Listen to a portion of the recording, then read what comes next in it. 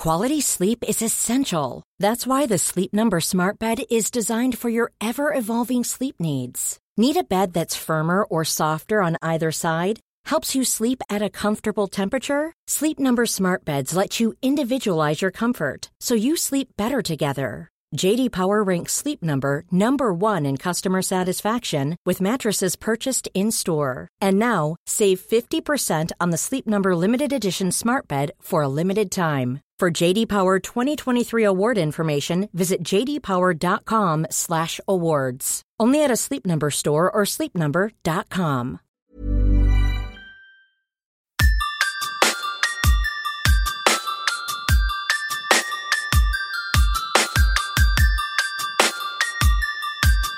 This is Somewhere in the Skies with Ryan Sprague.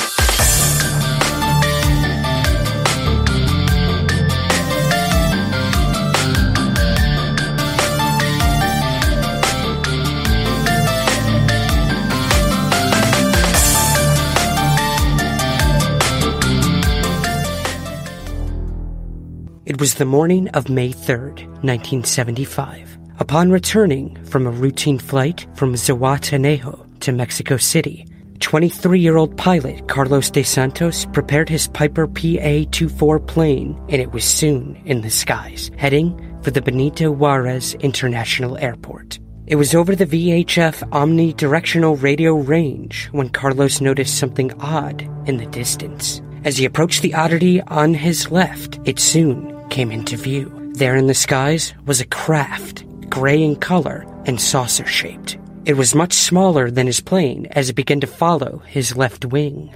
It had what appeared to be a cockpit of some sort on the top, with a blackened-out window. As Carlos stared in awe at the craft, he had a strange feeling that he was being watched from the other side of his plane. He turned to look, and on his right wing was yet another identical craft. Carlos now felt uneasy, but before he could even process what was happening, a third craft appeared directly in front of his plane, descending beneath the front.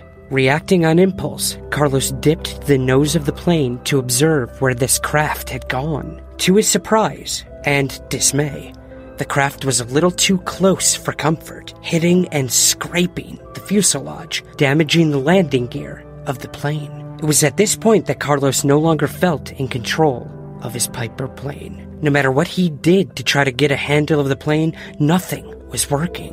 Surrounded by the three unknown objects, he was sure that they were moving in to attack. Surprisingly, however, Carlos felt as though they were guiding him. He still felt threatened and attempted to bump the object to his right, hoping this would somehow stop their control over his plane. But it didn't. They were still in complete control and now forcing the Piper plane to ascend to dangerous altitudes. Helpless and afraid of the rapid increase in cabin pressure, literally killing him, Carlos did the only thing he could do. He radioed for help. Connecting with a control tower in Mexico City, he sent a distress call, yelling Mayday as loud and as frequent as he possibly could.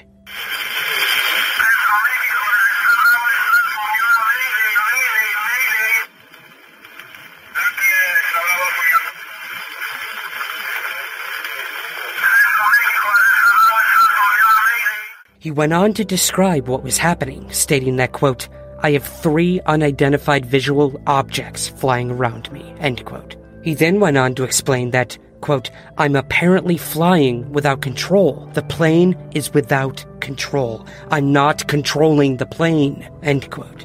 The control tower instructed him to decelerate and descend, but Carlos explained that he couldn't. He believed this was the end, but just as he lost all hope, the objects seemed to distance themselves and begin to head toward the nearby Mount Popocatépetl volcano at unbelievable speeds. The objects soon disappeared out of sight, and Carlos regained control of his aircraft. He notified the control tower of such, but the issue remained that his landing gear was damaged beyond control. The airport issued an emergency landing, clearing the area of all flights. Forced to circle the airport almost a dozen times, Carlos desperately searched for something to fix the landing gear. He was able to find a screwdriver, and in a makeshift process was successful in extending the gear and safely landing the plane. Carlos was treated at a local clinic, and no substances were found in his system. He was given a clear bill of health and permission to continue flying thereafter. Any doubt that the event occurred were squashed when the radar operators at the control tower that day testified that they did indeed view the objects in real time as they were making the maneuvers that Carlos had been reporting. According to UFO researcher Miguel Romero, an affidavit was recorded in official minutes of the General Directorate of Civil Aeronautics by the Officer of Aeronautical Authority for the International Airport of Mexico City. The case caught international attention, and soon news outlets wanted to speak to Carlos about what had happened. The case was also investigated by Project Blue Book under the guidance of Dr. J. Allen Hynek. The government-hired astronomer who officially looked at UFO cases. On several occasions, Carlos was visited by what can only be described as men in black. He was told not to speak of what had happened, or he and his family could suffer consequences. But he was adamant about getting his story out to the public, and even until this day continues to speak out about it. Carlos went on to continue flying, having a healthy and safe career thereafter. But presumably, that almost fateful day in 1975 completely changed his outlook on what lay somewhere in the skies over Mexico, and just exactly how much control the trio of saucer-shaped craft seemed to have over his Piper plane.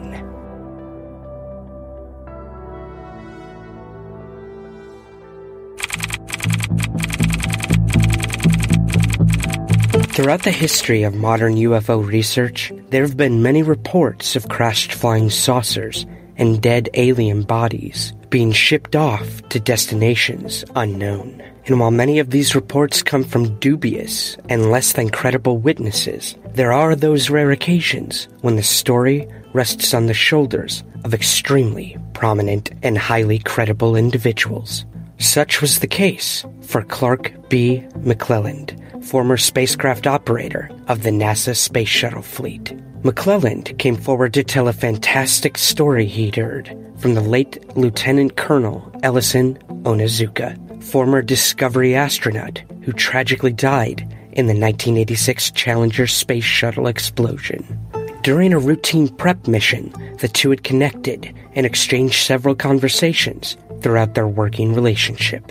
Many astronauts had been aware that McClelland had an interest in UFOs, having spoken on many occasions with Major Donald Kehoe and Dick Hall, two former members of the National Investigations Committee on Aerial Phenomena. During one of McClelland's correspondence with Onizuka, he was quite surprised when Onizuka asked him about his opinions on the possibility of an extraterrestrial intelligence having visited the planet. McClelland once stated that he told Onizuka that he believed that life does exist among the stars and that it has visited Earth throughout human history. At this point, Onizuka smiled and then pressed on. He asked McClelland if his name had any type of connection to McClelland Air Force Base in California. When he admitted that he wasn't aware of any connection, he asked Onizuka why he was so curious. McClelland recalled the following about Onizuka's response. Quote, "He had a surprising experience along with other USAF aerospace flight engineers and pilots while on military training duty at McClelland Air Force Base, about 8 or 9 years prior to his astronaut training. He and his group were at the base for specialized training when they were directed to report to a viewing room. As they were seated, the room darkened and a movie began without the usual official introduction by a USAF officer." End quote. At this point, Onizuka remembered being startled when the film began to show what appeared to be some sort of medical examination room, with small bodies laying on some sort of table. The bodies, according to Onizuka, were, quote, "small, strange-looking creatures. They were humanoid and appeared similar to those described by alleged witnesses at the well-known Roswell site in 1947. They all had large heads, large eyes, slight torsos, arms, and legs. They did not appear to be of earthly origin." But why were Onizuka and others shown this film? To what purpose was it to usher them in, sit them down, and not explain what they were seeing? Onizuka explained his theories on this to McClelland, stating that, quote, We were all caught off guard. Perhaps it was a test of our psyche to determine our overall reaction. Well, we were all caught by surprise." End quote. This certainly would have been enough reason to question what it was they were seeing. So had they been given the opportunity to inquire? Onizuka went on to explain that they were not even given a moment to question their superiors. He would go on to say that, quote, "We were then asked to exit the room and continued our scheduled technical activities, as if nothing special had occurred." End quote. So this had clearly been a cryptic and bizarre experience, prompted by Onizuka's superiors and various agencies. So while it may have been a test on the collective and individual psyche of the viewers at the time, what was the overall intent in the opinion of Onizuka? He postulated the following to McClelland. Quote, "Perhaps it was a planned USAF psychological test for military reasons.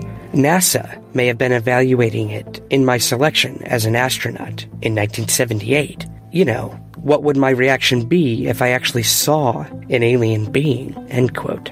It was at this point that McClelland claims that the two went their separate ways, but not before agreeing to meet again to discuss the extraordinary story in more detail. McClelland wished Onizuka the best of luck in his upcoming Challenger spaceflight mission. Unbeknownst to both men that day, it would be the last time they ever spoke.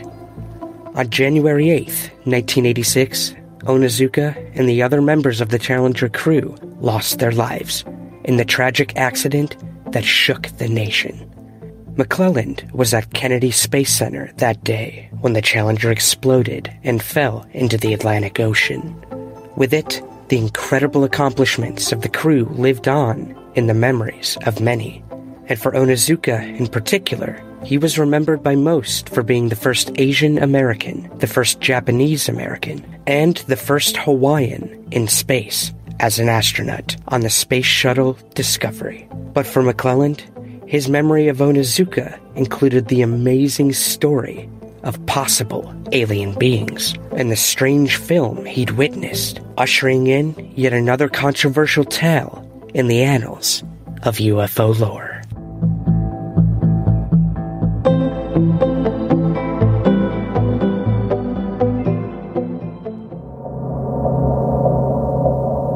An Army Reserve UH-1 helicopter cut through the night sky on October 18, 1973. The four-man crew, Captain Lawrence Coyne, Lieutenant Arrigo Jesse, Sergeant John Healy, and Robert Janasek, had traveled from Cleveland to Columbus earlier that evening for a regular standard medical examination. Following that, they would board their vehicle at 10:30 p.m. and leave for their return journey back to Cleveland. It was while they were over Mansfield that the night took a strange turn. They were flying at 2,500 feet, the mixture of woods, hills, and farmland below them. It was Healy who first spotted the strange red light to their left. It was at some distance, but it looked too bright to be a standard aircraft light. He would keep the sighting to himself, but keep his eye on it. Several moments later, Janasek noticed the red light also. When it began to close in on their craft, he informed Captain Coyne. Believing themselves to be on a collision course with this object, Coyne thrust the helicopter down, descending around 500 feet.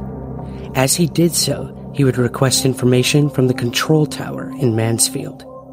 A few seconds after initial radio contact with the tower, their communications began to be interrupted. The red object was still heading in their direction. I looked out the window and observed this light moving at a very excessive speed, in excess of 600 knots, coming at the helicopter. It looked like a locked-on missile. The men prepared for impact. Just as the object was about to crash into the helicopter, it came to a complete stop, directly in front and slightly above them. The thing that makes this particular evening a unique experience was that it was almost a mid-air collision with an object that we know as a UFO. We did not know it was such until it was on top of the helicopter, and that took just a matter of minutes. The metallic cigar-shaped object hung in the air, filling the entire windshield. The crew would estimate the object to be around 60 feet in length and around 20 feet high. All four men looked on in awe of this huge, otherworldly craft. Suddenly, a green light swung from underneath and hit the windshield of the helicopter. According to Coyne, the whole cabin turned green as the light illuminated everything in a bright green wash. After a few seconds, the light went out and the object moved up and to the west at great speed. Coyne, who had the helicopter's height locked throughout the incident at about 1,700 feet, realized they were suddenly at a height of 3,500 feet. They had climbed almost 2,000 feet in a matter of seconds and never even knew it. Suddenly, a bump nudged the helicopter, and instinctively, Coyne climbed slightly, the vehicle now back in his control. The crew, still shaken, continued on to Cleveland, where they would make an official report of the incident. However, unlike many encounters involving aircraft pilots, military, or commercial, Coyne would give his report to the media upon landing. The object that I viewed that particular evening had a high degree of technology. It was composed of a structure and a design that we do not have. The object can move through the atmosphere without causing any turbulence. It can move at high speeds below 10,000 feet. There are no vertical or horizontal stabilizers, no landing gear, no source of propulsion reflected on the craft. Looks like it could fly in space. A local Cleveland reporter ran the story the following day. Shortly after, Coyne appeared on the Dick Cavett Show and told of the encounter to a national audience. It's because of his actions that the account is largely seen as credible. It also gave the military no chance to cover up or ridicule the incident. And even if they had tried, several people below also witnessed the bizarre events unfold. There were several witnesses on the ground who would corroborate the pilot's accounts. One of them was Jim Carver and his family, who were driving to the rural home just outside of Mansfield. Along with Jim were his 3 siblings and his mother, Emma. It was shortly after 11 p.m. when they noticed a strange red light in the sky above them. It appeared to be getting closer. Emma turned the car onto Route 430. As she did so, both she and her 4 children could now see 2 lights above. One was red, the other green. As each of them watched the lights in fascination, they noticed the sound of an approaching helicopter. Emma pulled the car to the side of the road, and she and her children stepped out to watch the events above. They could see the huge cigar-shaped object hovering over the helicopter. Suddenly, they witnessed the bright green light shoot from the underside and bathe not only the entire cockpit in fluorescent green, but everything in sight. As the crew reported, after a few seconds, the light went out and the object moved away, casting a brief flash of bright white light as it did. Incidentally, there was a spike in UFO sightings throughout the U.S. in October of 1973. In 1988, almost 15 years later, a new witness came forward with more information. Jeanne Elias, from the southeast Mansfield area, recalled laying in bed watching the 11 p.m. news when the sound of an extremely low-flying helicopter made her stop watching the TV. She was used to low-flying aircraft, as their house was only 6 miles from the Mansfield Airport runway. However, this aircraft sounded lower than normal, and she feared an imminent crash. As she panicked, she hid her head under the pillow on her bed. She could hear her teenage son, John, calling to her from his room next door. The loud rumbling sound had awoken him, and a bright green light filled his entire room from outside. Following an appeal in the Mansfield News Journal in 2015 for witnesses to the Mansfield incident, many people did come forward with new information. One was Brian Stevens, who at the time of the incident was 13 years old. He would recall seeing a red-orange ball that he couldn't take his eyes off of as he walked along Ohio 39. Another new witness, Glenn Stout, worked at Mansfield Tire. He and several co-workers were on a break at the back dock when a crazy-looking light sped towards a helicopter, nearly crashing.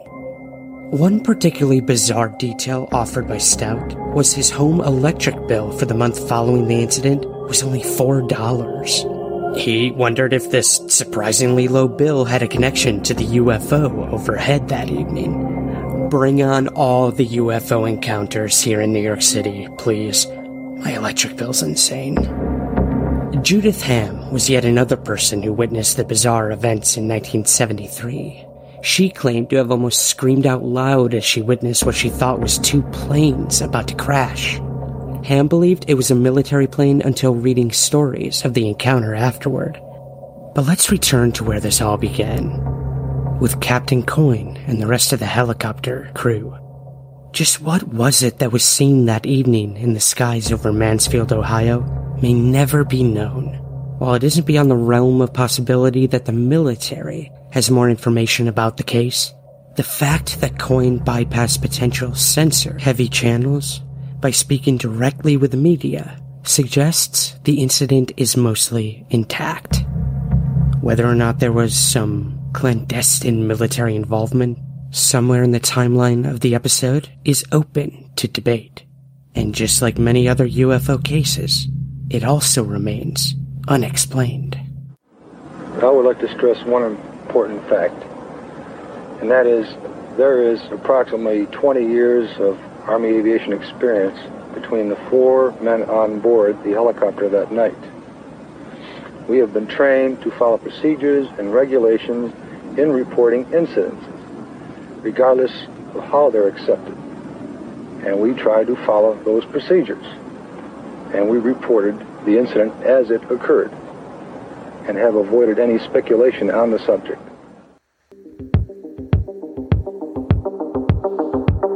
It was on the morning of January 18th, 1978, when New Jersey State Police requested entry onto McGuire Air Force Base. Along with the adjacent Fort Dix base, UFOs had been reported earlier in the evening. But what the police said they were looking for was far stranger than just lights in the sky. When asked just exactly why the state troopers needed access to the base, they explained that an MP at Fort Dix had seen a low-flying object that had passed over his car. As he looked back to the road below, he hit the brakes in a panic. Standing in front of his vehicle in the headlights was a small being with a large head, black eyes, and a very slender body. The MP panicked, getting out of the car and pulling his .45 automatic. He demanded that the being lay on the ground, and when it didn't comply, he began to shoot. Wounded, the being fled the scene, supposedly hopping the fence between the bases. It then ran down a deserted airfield runway at McGuire, and eventually fell to the ground, dying. The guard on duty at this point, one Sergeant Jeff Morse, allowed the police onto the runway to search for the being. There, they found the body crouched in a fetal position, not breathing. It was indeed dead. Shocked, but keeping with protocol, they began to rope off the area. Suddenly, a group of military officers in blue berets arrived, distancing Morse from the area. Morse watched on from afar as this new group, clad in blue berets, whom he'd never seen before, seemed to take charge of the situation. UFO researcher Leonard Stringfield once interviewed Morse about the being itself. Stringfield stated the following about how Morse described it. Quote, "Never close enough to observe details such as facial features or its hands and feet, he did recall that under the glare of truck headlights, the skin of the unclad hairless body was wet, shiny, and snake-like. The entity was about 4 feet in height, with a large head, slender torso, thin arms and legs, and overall a grayish-brown coloration." End quote. Stringfield also inquired about the retrieval operation itself as these Blue Beret officers worked their secretive magic. Stringfield stated that, quote, "While on patrol, Morse watched the Blue Beret specialists spray the corpse from a portable tank and cover it with a white sheet, before the body was carefully placed onto a platform and a wooden frame built around it. This was finally placed into a large square silver metal container, about 10 by 10 feet, with indistinguishable blue markings." End quote. After this, a C-141 cargo aircraft landed on the site. The being was loaded on board, and it has been suspected that it took off towards Wright-Patterson Air Force Base, supposedly the same base the 1947 Roswell crash bodies were shipped off to as well.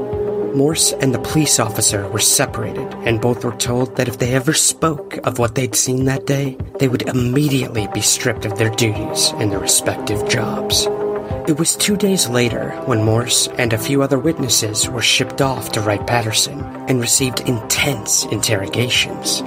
In statements by Morse many years later, he said, quote, "They told me about my duty to keep my mouth shut. I signed a form, and it's supposed to bind me for life."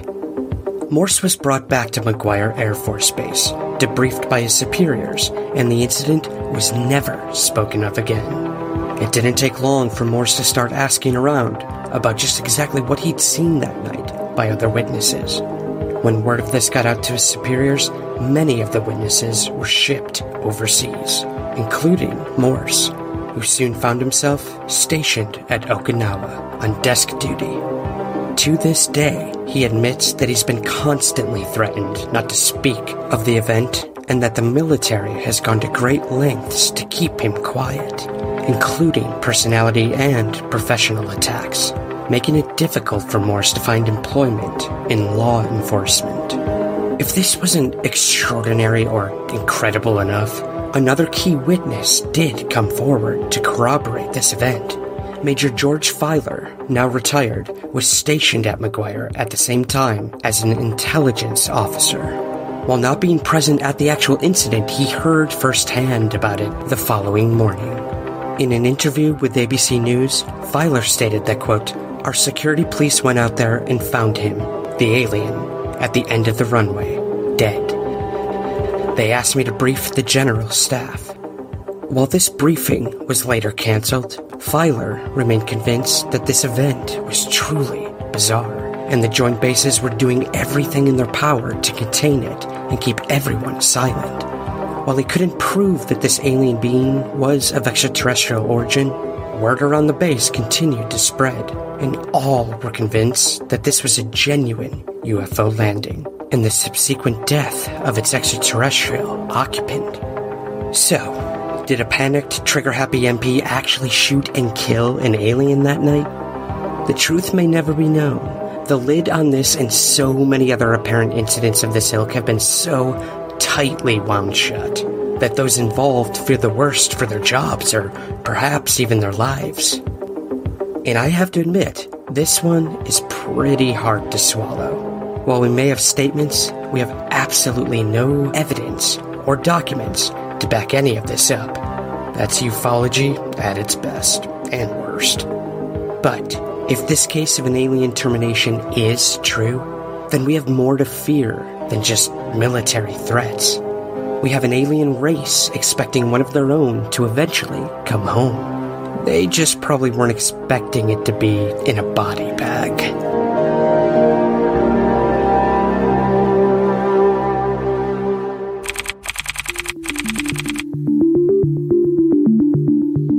One of the most baffling UFO cases ever reported took place in Minnesota in the early morning of August 27th, 1979. Deputy Sheriff Val Johnson of the Marshall County Sheriff's Department was on patrol that morning when he noticed an extremely bright light coming through the side window of his patrol car. He reported that the light was much stronger than any light or motor vehicle on the road could produce.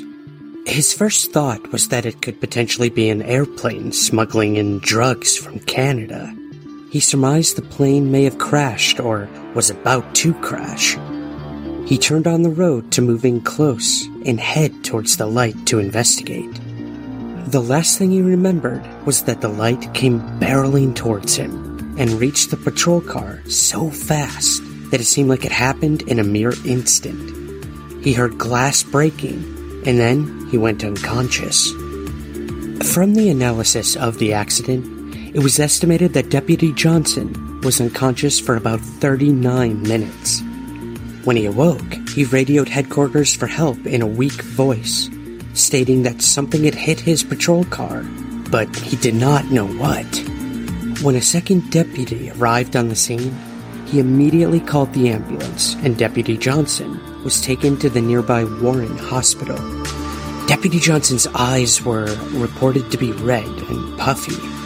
The medical doctor who examined the deputy said the injuries to his eyes looked like they had been inflicted by a welder's torch. He also said Deputy Johnson was in a state of shock.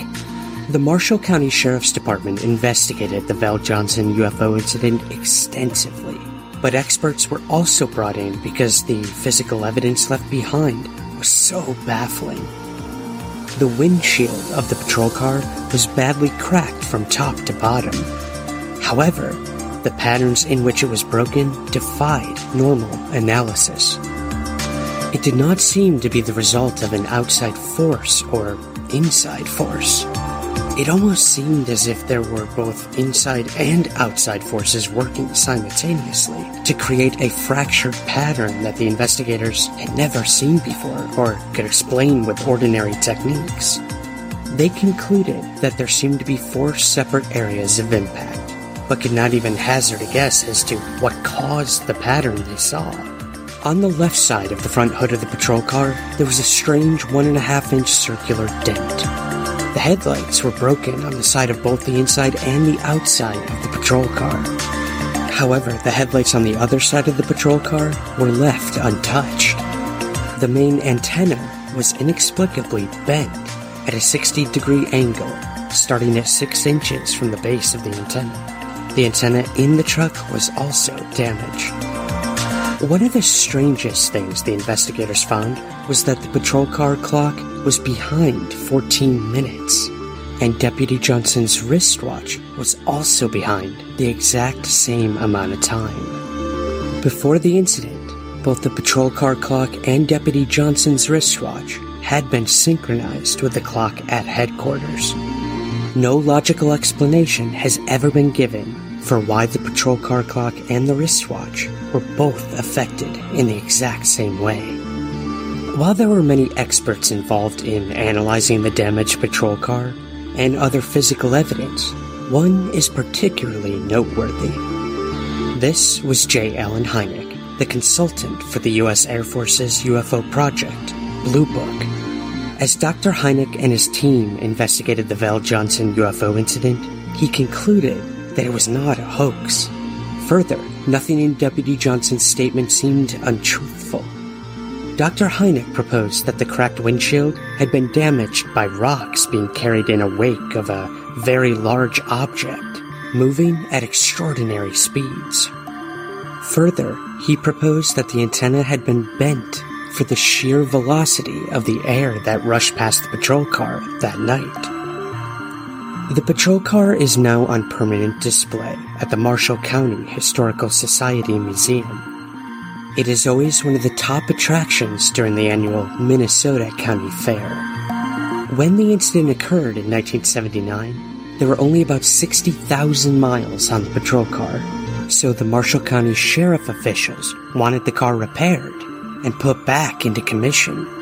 However, Sheriff Dennis Breck convinced them to decommission the car and put it on public display. The patrol car has achieved legendary status among those who believe in paranormal phenomena and UFOs. In fact, the Val Johnson incident is so famous, there have been 2 documentary-style television programs devoted to it. Val Johnson received much attention for the incident. So much, in fact, that he told the press that the incident had caused a great deal of emotional strain on himself and his family. While he did appear on several interviews with local news and even Good Morning America, he began to withdraw from other press appearances. No matter what, this UFO encounter will live in the history books as one of the most fascinating UFO cases of all time. Still to this day, the incident serves as one of the very best cases where physical evidence was left behind by a UFO. Every year since the incident, Warren, Minnesota has received a great many visitors wishing to see for themselves the patrol car with its peculiar damage and the area where the incident occurred. The light was coming at me. It was extremely bright. The inside of the car lit up. I can remember that. And it was a very dazzling, brilliant occurrence. Something did strike my vehicle. Something didn't want me there, apparently, or it was, I can't put a judgment on it.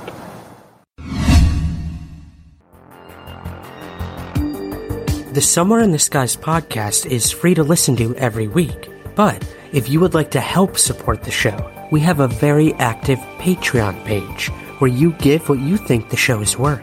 In return, you'll get early access to the main show, bonus episodes, and priority to ask our guests your listener questions.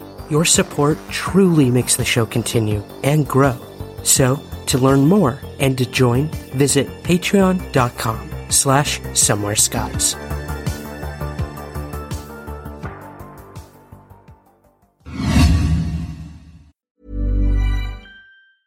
Hey, it's Ryan Reynolds, and I'm here with Keith, co-star of my upcoming film, If, only in theaters May 17th. Do you want to tell people the big news? All right, I'll do it. Sign up now and you'll get unlimited for $15 a month and 6 months of Paramount Plus Essential Plan on us. MintMobile.com/switch. Upfront payment of $45 equivalent to $15 per month. Unlimited over 40 gigabytes per month. Face lower speeds. Videos at 480p. Active Mint customers by 531.24 get 6 months of Paramount Plus Essential Plan. Auto renews after 6 months. Offer ends May 31st, 2024. Separate Paramount Plus registration required. Terms and conditions apply if rated PG. A lot can happen in 3 years. Like a chatbot may be your new best friend. But what won't change? Needing health insurance. United Healthcare Tri-Term Medical Plans, underwritten by Golden Rule Insurance Company, offer flexible, budget-friendly coverage that lasts nearly 3 years in some states. Learn more at uh1.com. I'm Sandra, and I'm just the professional your small business was looking for. But you didn't hire me because you didn't use LinkedIn Jobs. LinkedIn has professionals you can't find anywhere else, including those who aren't actively looking for a new job, but might be open to the perfect role, like me. In a given month, over 70% of LinkedIn users don't visit other leading job sites. So if you're not looking on LinkedIn, you'll miss out on great candidates like Sandra. Start hiring professionals like a professional. Post your free job on linkedin.com/people today.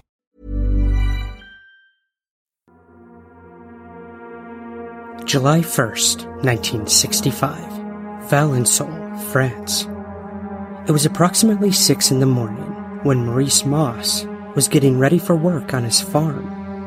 Suddenly, he heard a strange noise coming from his lavender field. Moss assumed it was one of the military helicopters that would occasionally land on his property. Worried that the helicopter might be crushing his lavender, he made his way over to the field and intended to tell the pilot to park someplace else. But rather than a helicopter, Moss stumbled upon an egg-shaped vehicle about the size of an automobile. It stood on 6 thin legs, sitting about 200 feet away from him. He noticed 2 small boys, about 4 feet tall, standing near the craft, apparently observing the lavender. As Moss began to walk closer to confront these boys, he realized they weren't boys at all. They weren't even human. Dressed in green one-piece suits, these creatures had abnormally large and bald heads, no lips, pointed chins, pale skin, and small hands. One of the creatures suddenly turned around and pointed a small tube at Moss, blasting him with a light that paralyzed him. These creatures stared at Moss for about a minute, communicating with one another by low, guttural grunts. A door then slid open across the craft, and the 2 mysterious creatures disappeared into it. After the door closed, the craft took off into the sky and out of Moss's sight. Moss was paralyzed for about 15 minutes before he could even begin to move. After checking to inspect the marks the craft's legs had made on his lavender, he rushed to town and told a cafe owner what had happened. It wasn't long before the story hit the media, and authorities and Moss's farm soon became infested with tourists.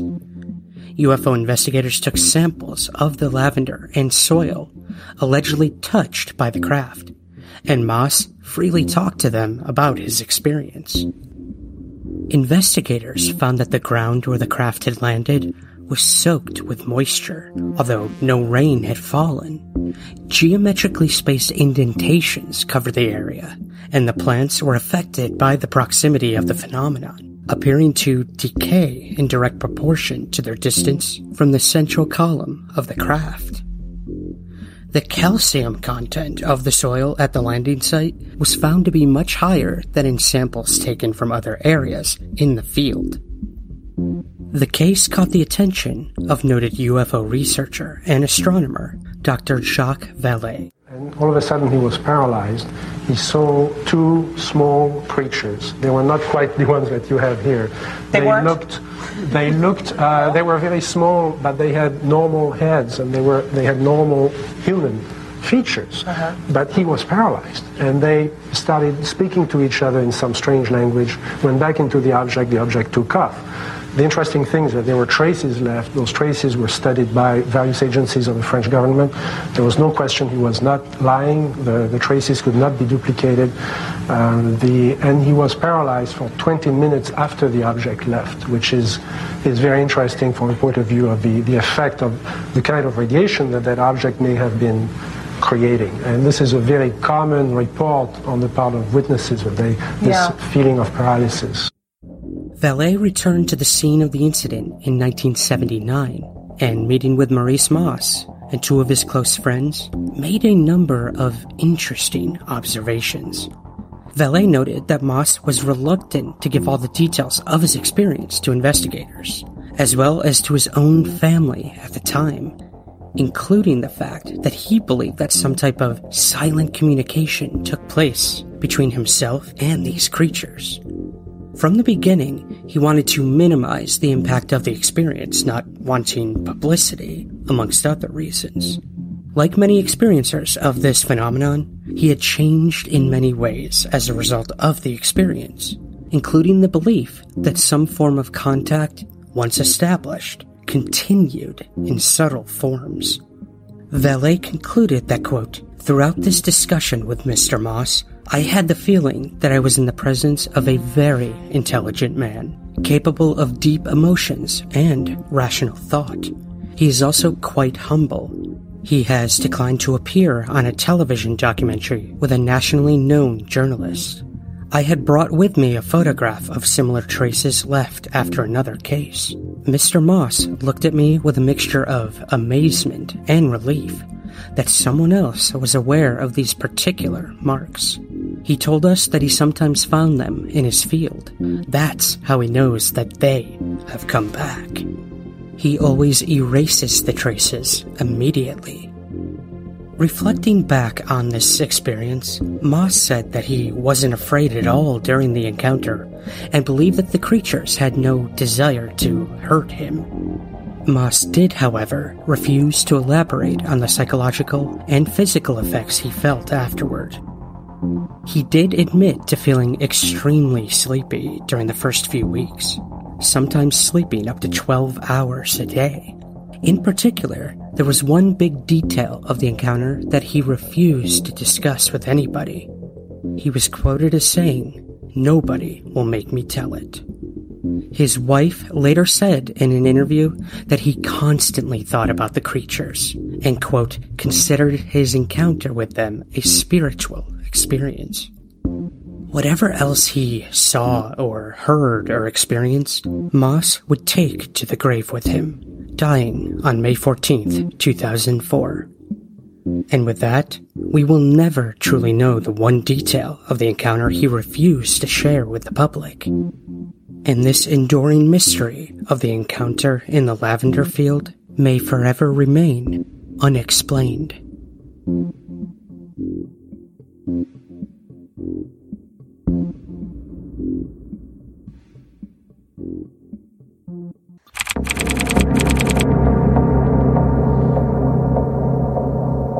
On the evening of September 4th, 1964, 28-year-old Donald Schrum, along with two friends, Vincent Alvarez and Tim Trueblood, were hunting in the Tahoe National Forest near Cisco Grove, California. All had considerable experience bow hunting, and all were overall general outdoorsmen. On this particular night, after having established a camp, they found themselves hunting for deer. Perhaps due to their comfort in the outdoor environment, with the night fast approaching no less, all agreed that they would push deep into the woods in pursuit of their targets, and, if they had to, spend the night in the woods and rendezvous back in the camp in the morning. Before long, all three of them found themselves separated from one another, looking for their potential targets. With daylight losing the battle against the night, Shrum would make the decision to find somewhere to bed down for the night. Or, more accurately, bed up. Shrum had with him a military-style belt which allowed for him to secure himself in a tree. Given the number of wild animals who might wish to turn the tables on the hunter, Shrum believed this was a preferable option to camping on the ground, alone and ultimately defenseless. Shortly after securing himself for the night, a strange light appeared in the distance. Of more concern to Shrum was a zigzagging pattern around the trees at low altitude, which headed towards him. Thinking his two friends had arranged a search for him in the form of a helicopter, he jumped from the tree and quickly released 3 of his flares to give away his destination. As he was waving his arms and yelling for attention, he began to realize what was heading his way wasn't a rescue helicopter after all. The glowing object finally stopped around 50 yards from his position. It was spherical, but unlike anything he'd ever seen before. He quickly made his way back up the tree, making sure his bow was ready. Fear was now rising at a seemingly unstoppable rate within him. That fear would rise even more when 3 small humanoid creatures emerged from the craft and began making their way straight towards him. As they came closer, he could see that while 2 of them were most definitely humanoid, the third was more robot-like. The 2 humanoids began to shake the tree, obviously in an effort to force him from it. He would cling on with all his strength. However, when a white vapor shot out from the robotic creature's mouth, he later realized he was knocked unconscious. Only momentarily, however. Aside from an intense feeling of nausea, he was unharmed. He began lighting the matches he used for his flares, dropping them towards the menacing trio in an effort to force them away. Although they would back away for a short while, they soon continued their assault. By this time, Shrum had managed to load an arrow into his bow and let it fly. It soared into the robot's direction. Seconds later, a shower of sparks flew into the air, suggesting a direct hit. As quickly as he could, he fired 2 more arrows in the general vicinity of the creature's location, causing all of them to back away. However, before he could take advantage of the situation, a second robot appeared, and once again, a white vapor hit Shrum and caused him to lose consciousness again. When he awoke this final time, he was alone. There was no sign of the ship having returned, but all the creatures, including the robots, were gone. He dropped himself from the tree, dazed, tired, but largely unhurt. He would set out for the prearranged meeting place of the campsite from the previous afternoon. Once there, he would discover both of his friends waiting for him as planned. Incidentally, all 3 of the men would return to the destination later that day after hearing Shrum's incredible story. They did find several of the arrows he had fired, as well as several pieces of charred clothing. His 2 friends would believe his claims, though, in part due to Alvarez's own sighting of the glowing craft leaving the scene. However, when Shrum's mother-in-law, upon hearing of the encounter, told an astronomer friend from the local college, things began to take a gritty turn. The astronomer would immediately contact the nearby McClellan Air Force Base. He would inform them of the account and the location of the witness. Even more bizarre, instead of visiting him at his home, to listen to his version of events, even though he had not yet made any sort of report. They would arrange to meet in an empty house at an off-base housing development. Shrum would agree to the meeting. The two officers present would listen to his account and then confiscate several of the arrows. Later claims suggested that these had shavings of the robot on them. Then the officers insisted that what he had just described to them hadn't happened, or not in the way he remembered. Furthermore, they would present several alternative scenarios, as if giving him the opportunity to pick one for himself. He would eventually agree that he wasn't certain of what he'd seen, if for no other reason than to keep his employers from facing similar questions. Shrum has stuck to the same story and version of events for over half a century. I'm going to leave you with an audio clip of an interview conducted by UFO researcher and author Ruben Uriarte. For a complete and comprehensive look at this case, be sure to purchase the book Aliens in the Forest, the Cisco Grove UFO Incident, co-written by Uriarte and No Torres. In this exclusive interview, you'll hear Shrum recount that harrowing day in his own words. And I heard some thrashing through the brush, and probably 5-10 minutes, these two humanoids come out of the brush, and they kind of broke some of the brush off and was looking at it. And then they came straight underneath the tree and looked up at me. And I knew right then I was fingered. They found you? Yeah, they found me. Can you describe them for us? Tell us briefly what they Yeah, they looked like 4 to 5 feet. Of course, I'm looking down at them, so they'd be shorter than they probably are. And they had a silvery, like a one-piece suit on, and it seemed like it had the joints, puffy joints, on the shoulders and the elbows, and the legs I didn't see that clear. Were you able to see their faces?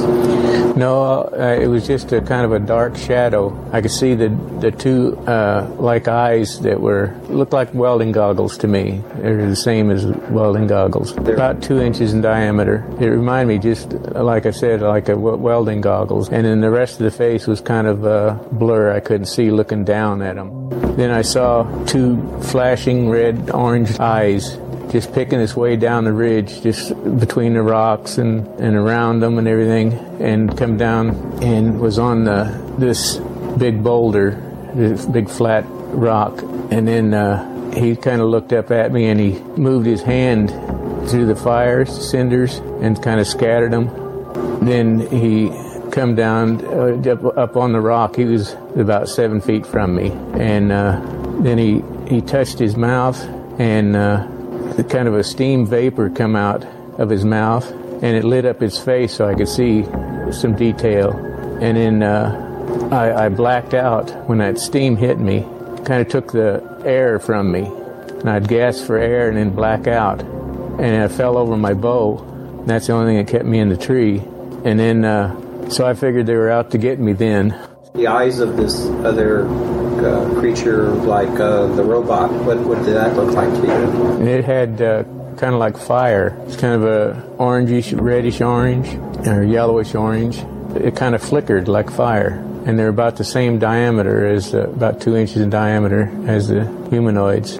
I had a 60-pound bow, which is very high velocity. Seeing how the robot's the only thing that was causing me harm, I shot the chest area, and it has the velocity of a rifle at that distance, because I'm only about 7-8 feet from him. And when I hit the chest, the sparks would fly like an arc welder kind of. And then that robot backed up and almost knocked him down. He kind of fell back against a rock. And then I ran out of arrows, so I only had 3 left. And I thought, well, that's when pomade hair is just, the cap I had on was just soaked with oil. This is for your hair? Yeah, from my hair, yeah, pomade. And I always carried all kinds of books of matches with me when I hunted. And so I lit that cap, and it just blazed up, and I dropped it down the base of the tree. And just in that instant, they moved back about 12, 15 feet, and I glanced over at the ship that was over the canyon, kind of almost level with me, and it was almost out of sight. It was just like a star. It moved that fast, just in that second. So then I got the idea that they're scared of fire. So I burned everything but my T-shirt and my jeans, and come to find out later on that it was 32 degrees out, and I was shaking and kind of overexposed for the weather. Oh, when I after my hat, I threw my canteen down, and they'd picked it up and looked at it and threw it back down. When I run out of stuff to burn, I headed for the top of the tree, and then it was pretty sparse tree. I could see down to the ground, and I broke off the top and threw it down, and anytime I'd throw down or shake the tree, these humanoids would back up.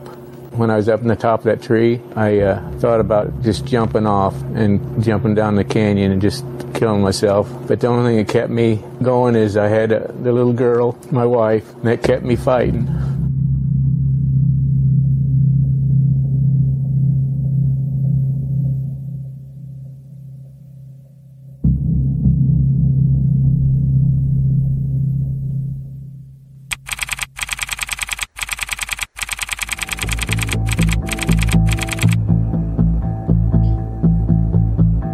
Gary Irwin was a Nike missile technician at Fort Bliss in El Paso, Texas. On February 28, 1959, he was driving back from Nampa, Idaho, where he'd been on leave. At Cedar City, Utah, he turned southeast onto Route 14. About 6 miles from the turnoff, he spotted a glowing object that seemed to come to Earth in a field just off the road. Thinking he had seen an airplane crash, or at least a forced landing, he stopped to see if he could give assistance. He wrote a note and placed it on the steering wheel of his car. It read, quote, "Have gone to investigate possible plane crash. Please call law enforcement officers," end quote. Then he wrote, "Stop," in large letters on the side of his car. About 30 minutes later, a fish and game inspector happened to be driving past and stopped at Irwin's car. He saw the note and took it to the Cedar City Sheriff's Office, where Sheriff Otto Fife gathered a party of volunteers and returned to the site. When they searched, they found no trace of a plane crash, but they found Private Gary Irwin unconscious in a field by the side of the road. 90 minutes had passed since he had first seen the glowing object.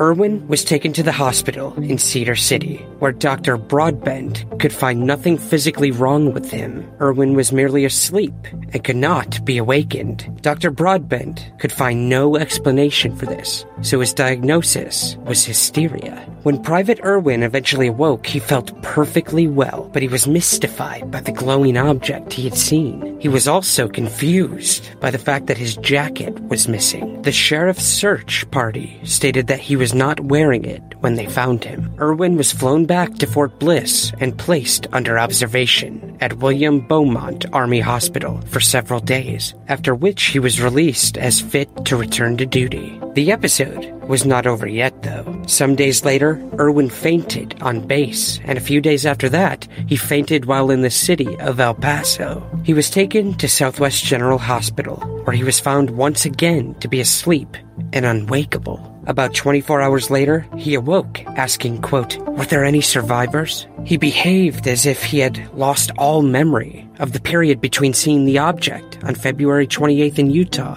and waking up on March 16th in El Paso.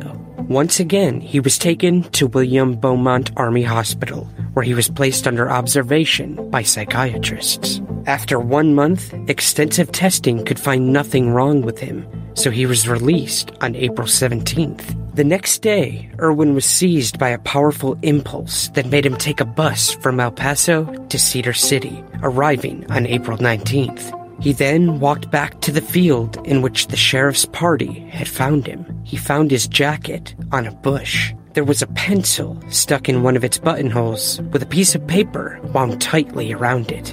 Irwin burned the paper and then seemed to come out of some kind of trance.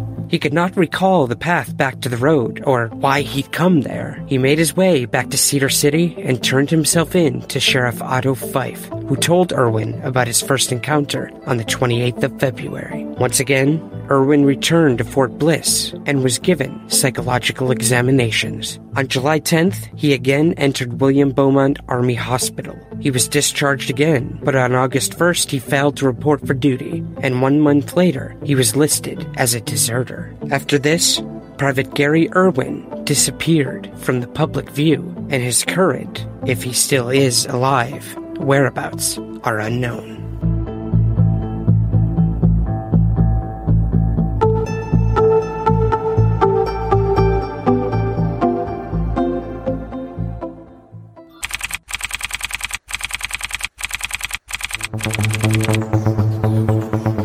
December 14th, 1994, Trumbull County, Ohio. Just after midnight, a series of calls was received by 911 operators. These reports all involved one thing: low-flying UFOs. The majority of these calls were heard by dispatcher Roy Ann Rudolph. Everything from somebody who was casually stating they saw something in the air to somebody who was hysterical and thought that this was Armageddon. I mean, it was very strange. Okay, was it just like moving at a slow rate of speed?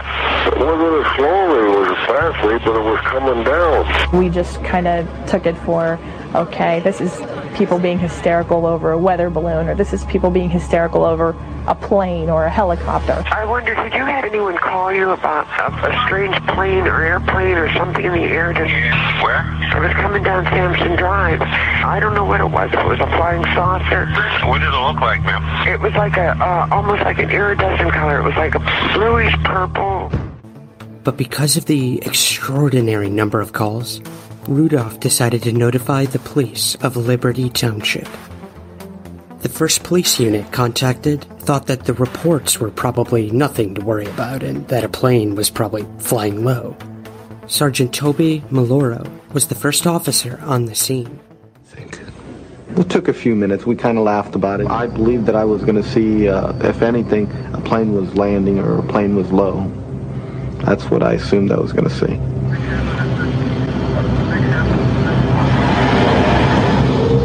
And as he proceeded down Sampson Drive to check out the lights, he was informed by a man on the street that the lights were moving south. As Maloro continued southerly, his cruiser went dead. As he attempted to restart his vehicle, it was engulfed by a bright white light from above. Startled and frightened, he exited his vehicle and stood outside looking up at this giant object. Circular in shape and intensely bright in the center.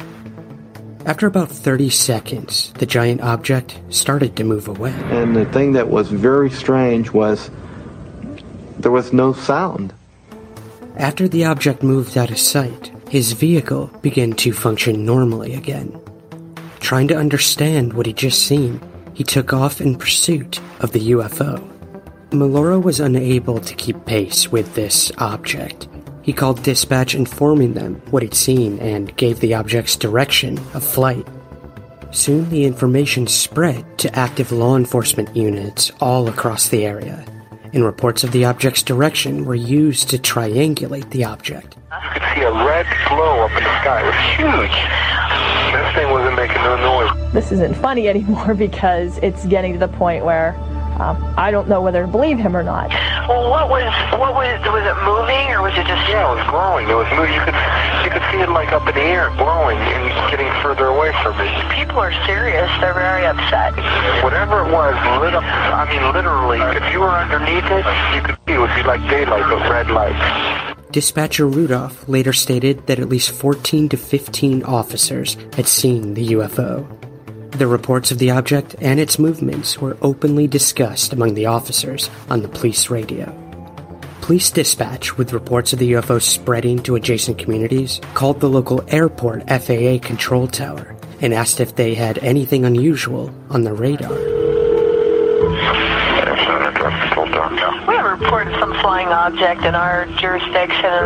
Do you know of anything that should be in our airspace this time, close to the ground? Right. This is not a prank phone call, I swear. You can call me back to verify. Look at the radar scope, and I go 60 mile diameter of Youngstown, and there is nothing out there. Lieutenant James Baker of the Brookfield Township Police Department was one of the officers monitoring the fantastic calls, and he decided to have a look for himself.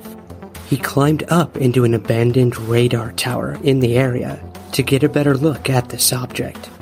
As he reached the top of the tower, he was shocked at what he saw. Not one, but 3 UFOs. All 3 objects were in a triangular pattern, with the middle object slightly higher than the 2 on the side. Also, Baker stated that the object changed colors in unison: red, yellow, blue, and green. He reported his observations to the other patrolmen on duty. I got them right here. I'm looking at them. What the hell is it? They're sitting stationary. I got 3 of them. What do they look like? I've got 4 discernible colors. I got red, yellow, green, and blue. And the one just is like flashing. So if they're those planets those guys were talking about, then they're planets with Christmas lights on. This is weird. Oh my God, I hope that's a plane. Oh, please be a plane. Oh, please. Astronomers have tried to explain away the sightings as simple stars that appeared to be low in the sky and appeared to be changing colors. Clearly, the police officer who saw the very intense bright light very likely saw a fireball. A fireball is a very, very bright meteor that can be many times brighter than the full moon. I think the car stalling was just a coincidence, had nothing to do with this whatsoever. Obviously, it had to be involved in my cruiser shutting down. There was no problem with my car because it started back up. I was told that it may have been the planet Mercury. It was not the planet Mercury. Some have theorized that the object seen by the policemen of Trumbull County was a top-secret craft from the Youngstown Air Reserve Base. However, Captain John Keatak from the base stated that there were no planes or experimental craft flying that night. I can't, speak for other people who say they may or may not have seen something. What I can talk from with authority is what happened here at the base and what our involvement was, and there was apparently none. The policemen of Ohio have spoken often about what they saw on December 14th, 1994. Police cars that inexplicably stalled, light beams engulfing the vehicles, one or more structured craft of a nature never seen before or since. The 1994 sightings of Trumbull County have never been adequately explained, and as usual, leave us with more questions than answers. I'm not saying what I saw was a spaceship from outer space, okay? What I'm saying is I saw an object that was not normal for this area. It gave off an intense light. It shut my cruiser off, including my radio. I lost contact with the 911 center, and it didn't make any noise. It's something that I've never seen before, I've never encountered before, and I haven't encountered it since. I do believe that they saw something. I don't believe that it was a star. There was something there. What I walked away from that night was a feeling that this was a lot bigger than just a couple people saying they saw a light in the sky. And it made us think maybe a small place like Trumbull County could have something big happen occasionally.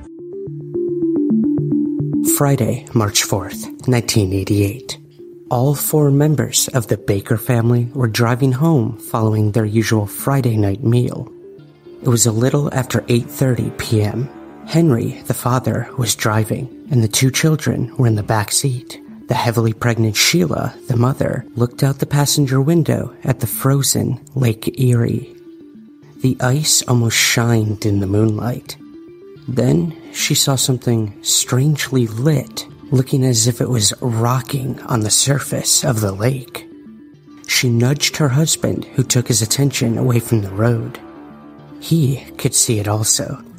At Sheila's insistence, he would turn the car's direction towards the waterfront. Once there, they instructed their sons to remain in the vehicle. They stepped out into the cold night and began to cautiously make their way to the water's edge. The lights were still there. What Sheila first noticed, though, were sounds that appeared to be the ice of the frozen lake cracking. She would liken them to claps of thunder. As they got as near as they could without stepping on the ice, they could clearly make out a football-shaped object with bright white lights at either end. The object itself appeared to be of a gunmetal gray color and was hovering overhead as opposed to being on the surface. Despite the obvious movement, the strange craft made no noise whatsoever. All Sheila could hear were the sounds of cracking ice. Suddenly, as if it had become aware of their presence, the object swung towards them, heading in their direction. Panicked and frightened, the couple turned and ran back to their car. Henry would drive the remainder of the journey completely uneasy. Once the Bakers arrived at their home and settled their children to bed, Sheila would contact the police to report the sighting. The police would tell her that she would have to make the report to the Coast Guard. She did, and despite their initial refusal to deal with the case, they eventually agreed to pick them up and take them back to the waterfront. Meanwhile, the Bakers could clearly see the object hovering over the lake from the window of their house. As they watched, 6 independent triangular objects suddenly emerged from the larger craft. They would move around the main object in a darting motion before halting to a complete stop.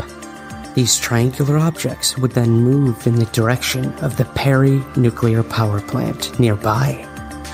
The Bakers would ask their neighbor to watch their children, and when the Coast Guard arrived, they would accompany them back to the lake. According to the officers, James Power and John Knobb, several other reports, including from their own employees, had come in regarding the object. As the Coast Guard's vehicle pulled up at the waterfront, the smaller triangular objects were once again circling the main craft. As soon as the Coast Guards opened their car doors, the sound of rumbling ice met everyone's ears. This noise was constant, as if the object's purpose was to crack the ice and gain access to the water below. The Coast Guard's report would state that the ice was crackling and moving. Whenever the object came closer to the surface, the cracking sounds became more intense. The Coast Guards would radio back to their control base, stating that the, quote, objects appeared to be landing on the lake. The Coast Guards would continue to advise the control room of the situation. As the triangular craft became more active once more, they would report that the other objects were moving all around, and they were going at high rates of speed. As Sheila and Henry, along with the 2 Coast Guards, continued to watch the fascinating display, they noticed one of the triangles suddenly turn in their direction. It was heading straight for the Coast Guard's vehicle. Right before what seemed to be an inevitable impact, the object veered upwards in a blur of light. It then returned to the main large craft, as did all the other smaller triangular objects. All the while, the sound of ice cracking continued. It seemed that the previously bright white lights of the craft were now beginning to flash and glow in a display of red, blue, orange, and green. The craft itself appeared to be descending. The lights went out for a second and then returned. And then, without warning, the lights and the rumbling noise were gone completely. The witnesses were not clear if the craft had sped away or if the lights had simply gone out. Perhaps it was still hovering over the ice, only now they couldn't see it.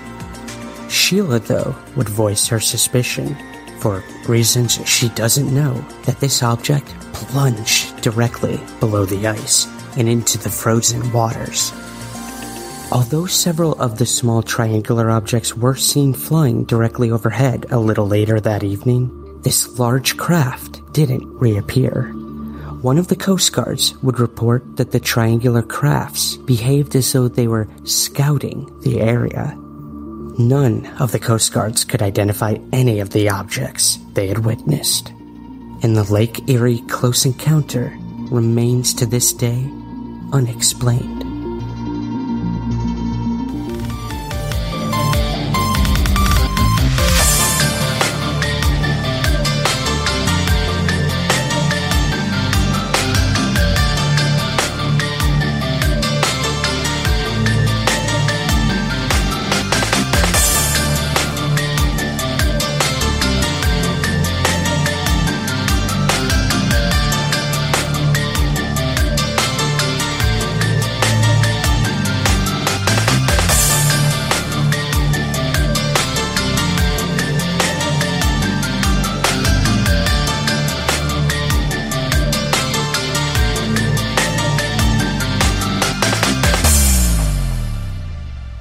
Somewhere in the Skies is produced by Third Kind Productions in association with the Entertainment One Podcast Network.